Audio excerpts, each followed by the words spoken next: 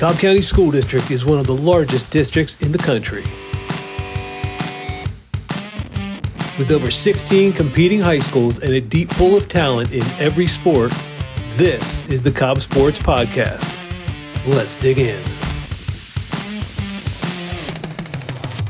Alatoona opting to go for the tie here, Dave. Absolutely. If they don't get this, the game is over. There's no onside option, no other way for Alatoona to get the ball back.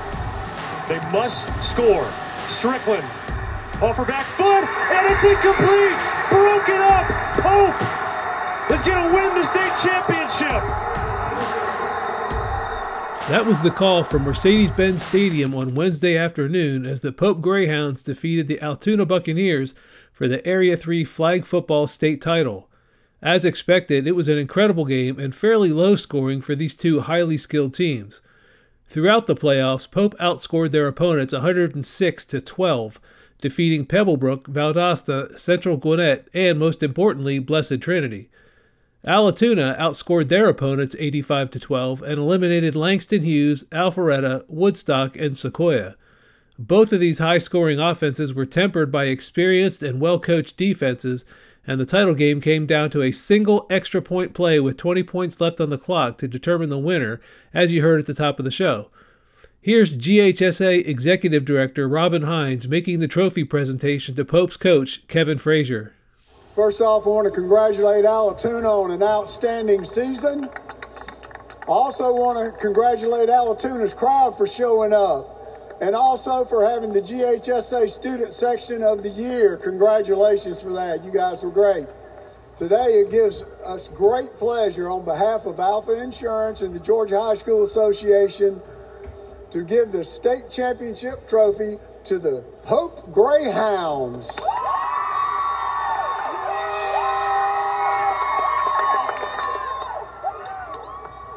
All right, Coach, what does this mean for your team? Oh, man, it means so much. It's a shame that someone had to lose today because what an incredible game. All credit to Alatoona. I mean, what a game. But, our girls have worked extremely hard. This group really wants to prepare. They want to get better. All season long, just gotten better and better. And we faced a ton of adversity today and had to battle through it. I'm just so proud of them. They deserve it. Congratulations to the Lady Greyhounds for their first ever flag football state title and to Altoona for a runner-up. It was a hard-fought battle, and it was a privilege to watch these two amazing teams leave it all on the field. Make sure to also check out the article about this game on cobbsports.org. Well done, Pope and Altoona. This looks like a rivalry in the making. Another game was also played at the Benz on Wednesday evening. The Walton Raiders took on the Milton Eagles for the 7A football state title. Despite leading the game at halftime 14-7, the Raiders had a disappointing third quarter with 3 turnovers, all of which Milton was able to capitalize on with points. The Raiders pulled within 3 points late in the game, but couldn't regain the lead and had to settle for runner-up. Although it obviously wasn't what they wanted, it was an exceptional season and one that will be remembered for years to come for Walton. Congratulations to Coach Bruner and the entire Walton program on going 14-1 in the highest classification in Georgia. It is an accomplishment that can't be ignored and something to be proud about. Thank you for an exciting season, Raiders. My discussion this week is with District Athletic Director Don Baker and Cobb Supervisor of STEM and Innovation, Dr. Sally Creel. The topic is esports and how Cobb is ramping up teams around the district and what it takes to field an esports team. It's a fascinating conversation that I hope you enjoy and learn a lot from because I know I did. Like flag football, esports is a new GHSA sport and it is only now getting started. This sport will only get bigger and more popular, and Don Baker and Dr. Creel help to explain why. We are here talking about esports. So this is the final podcast of the 2023 school year and the year overall. And we had an open slot. We didn't have any AD interviews to do. We've interviewed all the ADs around the county, but we do have one familiar voice that listeners are going to recognize is County Athletic Director Don Baker, and then we also have Dr. Sally Creel, who is the head of STEM and Innovation. STEM and Innovation. Yes. So, Don, remind listeners who you are and what you do real quick. Yeah, sure. Don Baker, Director of Athletics for the district, oversee the athletic programs and help our local school athletic directors in our 16 high schools. Okay, and Dr. Creel, just give a quick sentence on what you do. Sure. So I support STEM and STEAM programs throughout all of our schools, K-12. Okay. All right. So one of the things that we want to, and the main thing that we want to talk about is esports. And I know for me personally, I cover sports for the district, but I don't know much about esports. And I don't think I'm unique in that now students who are involved in esports obviously know much about it. And we only have four? We have 4 schools that are competing currently, yes. Okay. All right. So tell us from an athletic standpoint a little bit about the esports program. Well, esports is one of the fastest growing quote unquote sports in the country, both at the high school level and below, as well as the collegiate level. Some of the largest scholarships that are being handed out right now are esports related. So it is in the gaming sector, a growing sector across the country, and we were really excited to kind of take the leap. And Sally and I have worked to kind of get it going, and it's taken off. We've got 4 schools that are competing in the fall. We're probably going to have another 4 that come on board in the spring. Okay. So the hope is that by the end of the school year, we'll have at least half the district competing. Okay. And then now you said you've been working with Dr. Creel on this. Why? Why is there an overlap between the athletic department and the STEM and innovation department? Well, we see lots of opportunities for our students to have careers in these in the esports area. It's more than just the gaming side of it. It's the entire ecosystem that surrounds gaming, from shoutcasting to organizing the games to the logistics to actually the development of the games. And all of those require a lot of STEM elements to be able to do that. And so we see it as an opportunity to really support our students and give them access to additional opportunities, which is what we're about all in Cobb. Okay. So we had a lot of programs, actually a lot of departments that got together to do this, because we had to work closely with technology services, because there's a lot of updates. All our gamers out there know that there are lots of updates. Right. And there's a lot of logistics behind the scenes to make sure the technology works the way that we need it to, so that our student athletes can compete at the highest level. Okay. Then that's actually one of my questions, and maybe this is going out of order, but the equipment. So I know Cobb wasn't in esports for a while in order to get its technology up to a certain level, but that would seem like an unfair advantage where maybe a big school district like Cobb or Gwinnett that has the funds to be able to buy better equipment could have an unfair advantage against a smaller school. How does that work? Well, I think that's kind of where we're at right now. So we are at an entry level for our participation. So do we have necessarily equipment across the board that is going to allow us to win a state championship right now? Probably not. Okay. But if you look at anyone that starts a brand new program, if you can find a program that wins a state championship right out of the gate, then kudos to them. Yeah, good for you, right? And so that's kind of where we're at right now. We're using the equipment that we have currently in our schools that were enough for us to get started, to get integrated into the space. And then the hope is that moving forward, these programs will develop just like all of the other athletic programs in our buildings. Okay, so when we say the equipment, Dr. Creel, it's not just everybody playing on Xbox? No, it is not. Actually, we're not even using Xbox. Okay. We're using primarily computer-driven games, and we had to get in there and actually look at which games we were going to have our students compete in.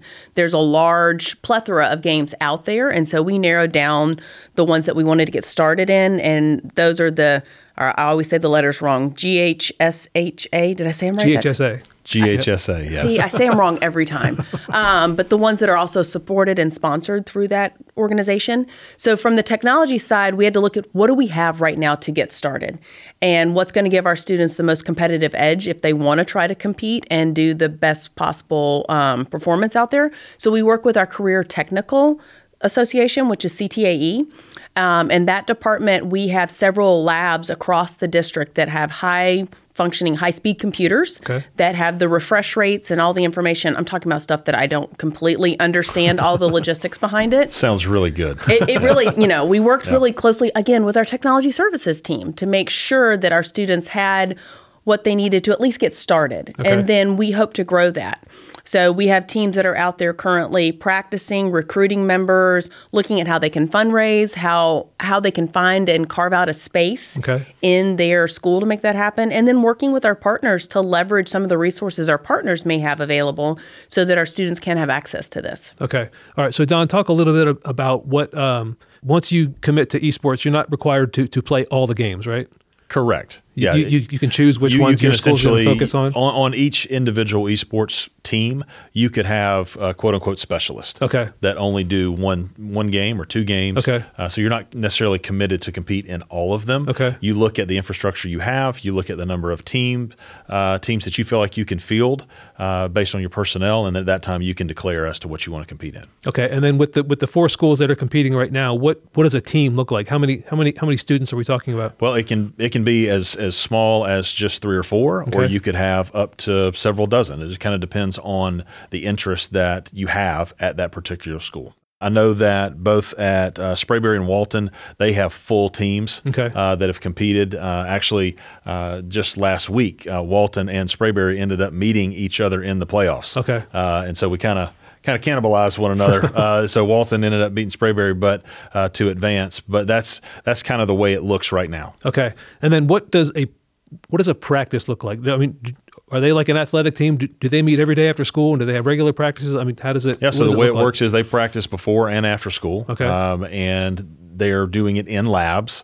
So like in a computer lab where they would go in and get logged into the platform, and then that's where they quote unquote train and compete as well. Okay. Now, from your perspective, then, Dr. Creel, I mean, most people are going to look at that and say, "Oh, kids are playing video games. They do that at home." What are they actually learning, and how do they apply those skills that they're practicing, that they're competing with, in their educational process? So I don't know if you're familiar or if you've ever even seen like an esports competition. I have not. But the cool thing about it is it's just like a regular performance, like any type of sporting event that you're out there. You have your shoutcasters that are actually calling the game play by play. And when someone does a really good maneuver or something like that, they're calling that out. They're broadcasting that live. There's the game development side of it. There's the finding the bugs, looking at the code. There's the communication online and offline, the strategy amongst the players. All of those are those agility of thought things that students are going to need in whichever career they decide to go into in the future. So the fact that they've been able to collaborate and be part of a team, the fact that they've developed that creative thinking and that mindset of, understanding this is our goal, this is our problem, this is how we're going to work together to solve that. Okay. Those are skills that they're going to use in any area, but also the awareness of the broadcast side of it, the gaming side of it, and then just that development in this entire gaming network. Like gaming and esports, it's a multi-billion-dollar business. And so our students having access to that, even at an entry level, and an awareness of all the different elements that go into that, that's what we're trying to give them access to. Okay. Now, Don, you said that Walton and Sprayberry just played. Is one team the home team? Or do they play? Do they play virtually, or are they actually physically in the same place? They could be. Okay. I don't believe they were, but once they get down to the actual state championship, that's December 15th. They do that at the University of West Georgia. Okay. And everyone will be in the same arena and competing. They'll be at separate areas of the. I think they do that in one of their gyms, and so they'll do that. But you could be in one place in one arena, or you could be in 2 different places, just on a common platform. Okay. Now, does that during the championships, does that mean that everybody brings their own equipment, and or are they playing on house equipment? That's a good question. I'm not 100% sure. To be honest with you. Okay. That actually it's kind of one of the cool things that we've done. So from a STEM side, our state, Georgia, we're a very collaborative STEM state. Like we talk with all the different districts. So from this athletic side, yes, there's cooperation. We'll be collaborative with people, but we're still kind of competitive. Mm-hmm. We've worked a lot with Forsyth County, and they've actually helped share kind of the nuts and bolts of, hey, here's how we got started, because they're a little bit further along than we are, and they've had it for a little bit longer. So when we run into things that we don't know yet, because we haven't done it from a district system academic approach of actually implementing this and getting it all set up. They've been great partners and thought partners with us to kind of help leverage their experience to help us inform and make the kind of the best decisions possible. Okay. So, yeah, obviously there's a lot of room for growth, and it's just going to get bigger from where we are now. But where are we right now? Do either of you know what kind of percentage-wise, how much of the state actually has esports programs? Percentage of the state, I don't know if I could tell you necessarily that. They've got a full bracket of teams in each of the individual games. Okay. Each individual game, it's going to require anywhere between 24, 26 teams to qualify for a state championship sport per the GHSA. Okay. So it is probably, next to flag football, probably the fastest growing sport in the state of Georgia. Okay, but they're not to the point where they have to separate teams up by classifications like they would in. Not yet. No. Everybody's just playing for in that one game. They're all playing for that title. Correct. In that game. Correct. Okay, and there's how many different games? Well, like I said, there's only 2 that we are currently actively playing in. There's close to 6 or 8 that they compete in over the course of the year. It's a little different from the season standpoint. I know you and I, before we got on, we were talking about that. There's a fall season and a spring season. Right. So it really runs. It's probably our longest season throughout the year, because it does cover those 2 seasons. And that would interfere then, I assume, with maybe somebody who normally runs track that also wants to do esports in the spring. They would have to choose, or they could do both. Any of our schools, you can do multiple sports if you choose. It's a matter of those coaches and those kids working together on what that schedule looks like from day to day. But it doesn't mean that you're locked into one or the other. Okay. And then from your side, Sally, where do you hope this goes? I hope it continues to grow, and I hope that we have a program in every high school. Okay. And I hope that we start developing some of those feeder clubs in the middle schools so that we can start giving that skill and that access level. Because students are ranked at all different age groups based on their ability to perform at a high level in these different games. And that translates into scholarships. Okay. And you know that students can get athletic scholarships for more of your traditional sports, but esports, you can also get athletic scholarships at universities and have your entire university experience paid for. Oh, wow, okay. Because of your ability to really successfully navigate a game. Okay. And that's a really exciting opportunity for our students, one that we haven't necessarily leveraged to the full potential so far in Cobb. We've had some different club groups and community groups that have gotten together to have some informal clubs, but now having this sponsored one that is through the district is really going to open up more avenues for our students to really get the recognition at that state level and beyond. Okay. Yeah, that was kind of going to be my next question was are there NCAA, are there Division I esports teams? Yes. There are. Okay. Yeah. Right. And like it said, it's a growing scholarship sport at the interscholastic level. That, along with flag football, are growing exponentially. And even to be so young in doing this as a district, just recently, right before the break, we gave Athlete of the Week to one of our esports team members. And that was the first one, right? That was the first time in esports. Yes. Okay. And he is one of the best players in the state. Wow. So it's almost kind of a sleeping giant, in my opinion, when you look at the kids that are in our schools and the potential to turn this into a super competitive piece of our athletic profile. Okay, it's cool. It's a different. You have to rewire your mind. It's in a different. It takes way. a moment just to kind of process all of it. And the really other cool thing is we know the benefits that come along with having students participate in athletics. Mm-hmm. We know that those students stay in school longer. We know that sometimes that's the motivation that brings them to school. What we're finding with esports across the nation, when you look at the research, it's tapping into a group of students that aren't traditionally involved in our more traditional athletics programs. So this is a whole untapped population that can now feel part of their high school and be part of that experience in a way that is a little bit different. And we hope to actually see that improve our graduation rates and be one of the things that retains those students and gets them coming back to school more and more. Okay, so I guess my final question before I let you guys give your final comments, if there's a kid out there, there's a student out there who doesn't really play video games himself or herself now, is there an opening for them on the team? Can they, in other words, can you go in without any kind of experience and get to a certain level where you need to be? I think you can. Okay. I think it is just like any other sport. It deals with reps, and it deals with practice, and it deals with the want to be able to lean into instruction and feed off of your teammates. And I think to answer your question, absolutely, I think you can. Okay. Would you agree? Oh, definitely. Okay. And when you look at that, there's all different roles on a traditional athletic team. There's all different roles. Same thing with esports. We will have all different roles of students that will participate. Some that'll be those standout gamers, and then others that may be more of a behind the scenes role that is nonetheless important, that gives them access to valuable skills that they'll use later in life. Okay. So it truly is a team sport, even though it seems like it's very individual, but it is a team, and that's what they're doing. So when they're playing a game, it's not just everybody playing their own game. They're as a team, they're playing the game together, right? 100%. Yep. Okay. The thing that got me is I was like, I don't understand why people are going to sit around and watch someone play a video game.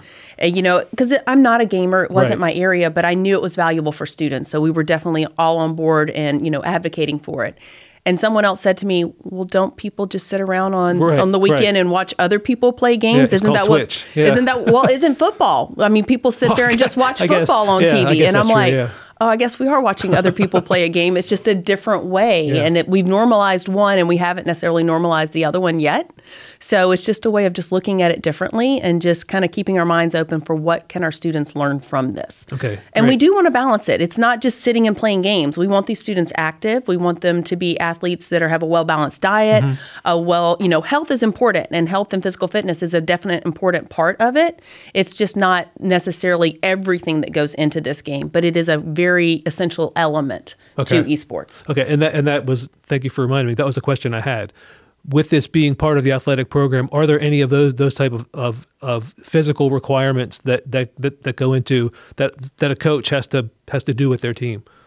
That's a good question. Obviously, it is a little bit more static as opposed to your more movement-related sports. But I think mentally, I think if you ask any of these kids when they're done with a match, they're probably exhausted. They're tired. Yeah. Yeah, because thinking is hard work, right, Dr. Creel? Definitely hard work. But I think it's definitely one of those things to kind of keep in mind is that is, again, part of that comprehensive ecosystem around that. No, we don't want someone just sitting in a room all day long playing games for 10 hours straight. That's not a healthy practice for that athlete or for anyone else. Just like we wouldn't advocate for someone to be in the gym for 10 hours straight doing reps. We look at, what is best for your body and what does your body need holistically. And so we want to advocate for both sides of this. Okay, that's great. So is there anything that I haven't asked either of you that you want to make sure that you mention about esports and Cobb? I think that it's another opportunity for our students to get involved in their building. It's going to continue to be a growing opportunity throughout this district, and we look forward to watching it grow. Okay, Dr. Creel? I 100% agree. I'm really excited to see that it's our first year. We've only been doing this for a couple of months, launching it, in our schools, and we already have so many successes out there. I can't wait to see where it goes next. All right, that's great. I can't either because, like I said, I'm kind of a newbie to all this too. I'm trying to figure it out as we go along. This has been really helpful to me, and I hope it's been really helpful to our listeners. District Athletic Director Don Baker, Dr. Sally Creel, Director of STEM and Innovation. STEM and Innovation. That doesn't roll off my tongue like it should.